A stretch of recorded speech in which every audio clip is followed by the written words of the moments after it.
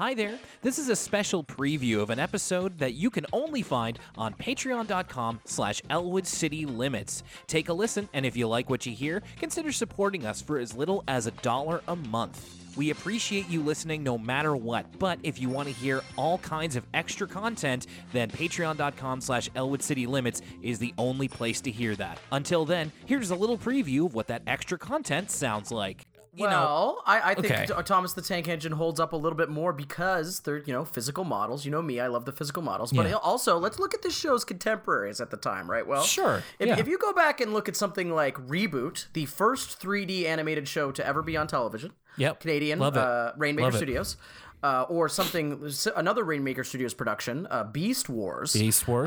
Both of those shows, obviously, are products of their time. Very early CGI.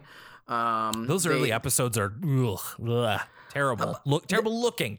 I love the shows. I love them. But I do even think that there's a certain charm to the way Reboot and Beast Wars looks.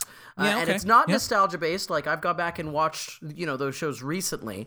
And though you'd be hard pressed to put out a show that looked like that today, unless you were doing something kind of ironic like Xavier Renegade Angel or something like that, there's sort of a charm to those shows. I think that this show, even though they were constrained by both the times and the technology of the times, I think the faces look weird. I hate how everybody looks. Sure. And I think when the live action people are talking to the CGI planes, it looks crazy. Elaborate. What do you mean? I just think it looks absolutely positively insane. Like everybody. So the live action people all look like they're like characters in like an FMV light gun game. Like it's like I'm playing Area 51. I had the same.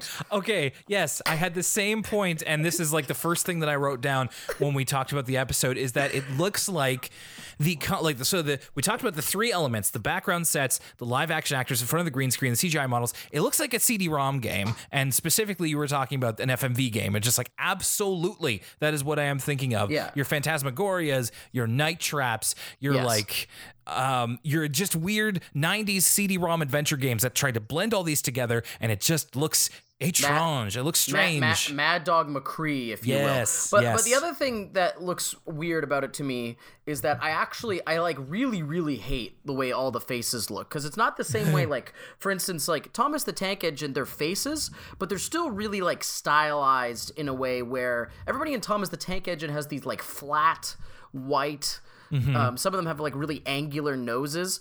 The way these faces are made are for the kind of face tracking technology, but a lot of the it's hard to describe, but a lot of the ways their faces are kind of jutting out of the front, it's not okay. In Cars, they make it so like the cars' faces are like like their eyes are windows. And there's no skin going on. It's just kind of the features of the human face, but mapped onto a car. Yeah, whereas these guys, it's like they like Buffalo Bill style, cut off someone's face and strapped it to the front of an airplane.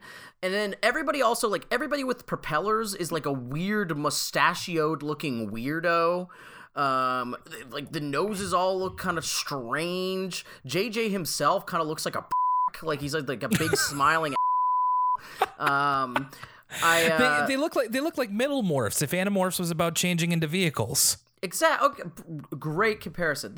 And I think that's the main nugget is that, like, if you're gonna make a kid show, something that will go a long way is having your protagonist have like a really solid design. Yeah. The examples are countless, right? Like Mickey Mouse, Sonic the Hedgehog. Sonic the Hedgehog is a series where it's had ups and downs, but I think one of the things that keeps that series going is that the Sonic design is like brilliant. Like you look at him and he conveys speed.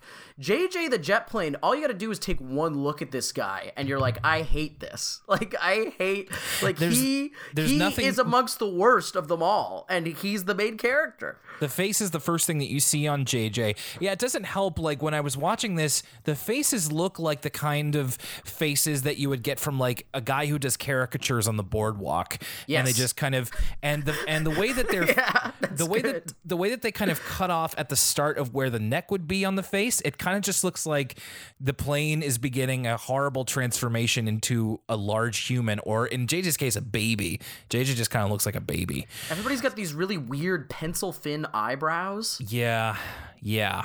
So it's unavoidable. This show looks very weird and not in the greatest of ways. But again, I do want to say, like, I think for what they were trying to go for, it's just in that middle period where we were still figuring out CGI. We were still figuring out probably how much it costs and what it can like what we should do and what we shouldn't do in terms of portraying human features on things. And it's just like, this was just kind of a casualty of that. So I'm sure they tried hard. And at least like this way, if you're trying to do lip flaps with this sort of thing, they don't look terrible. But even then, the lip flaps don't match up, because if in some shots, like the way the lip flaps are going, the show almost looks like it was translated from another language. Like everybody looks like a character in Final Fantasy X, where they stop talking but their lips keep moving. Yeah, indeed.